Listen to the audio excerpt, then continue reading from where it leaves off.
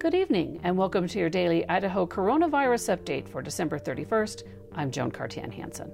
On Thursday, the Idaho Department of Health and Welfare added 1,213 new cases and 33 new deaths to its statewide total. That brings the statewide total to 141,077 known cases and 1,436 deaths. As of this morning, 15,780 doses of COVID-19 vaccine have been administered in Idaho.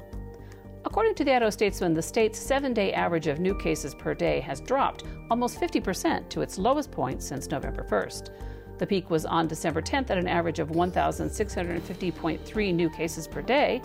The new average is 838 cases per day. And the state's positivity rate went up slightly from 12.6 to 13.2%.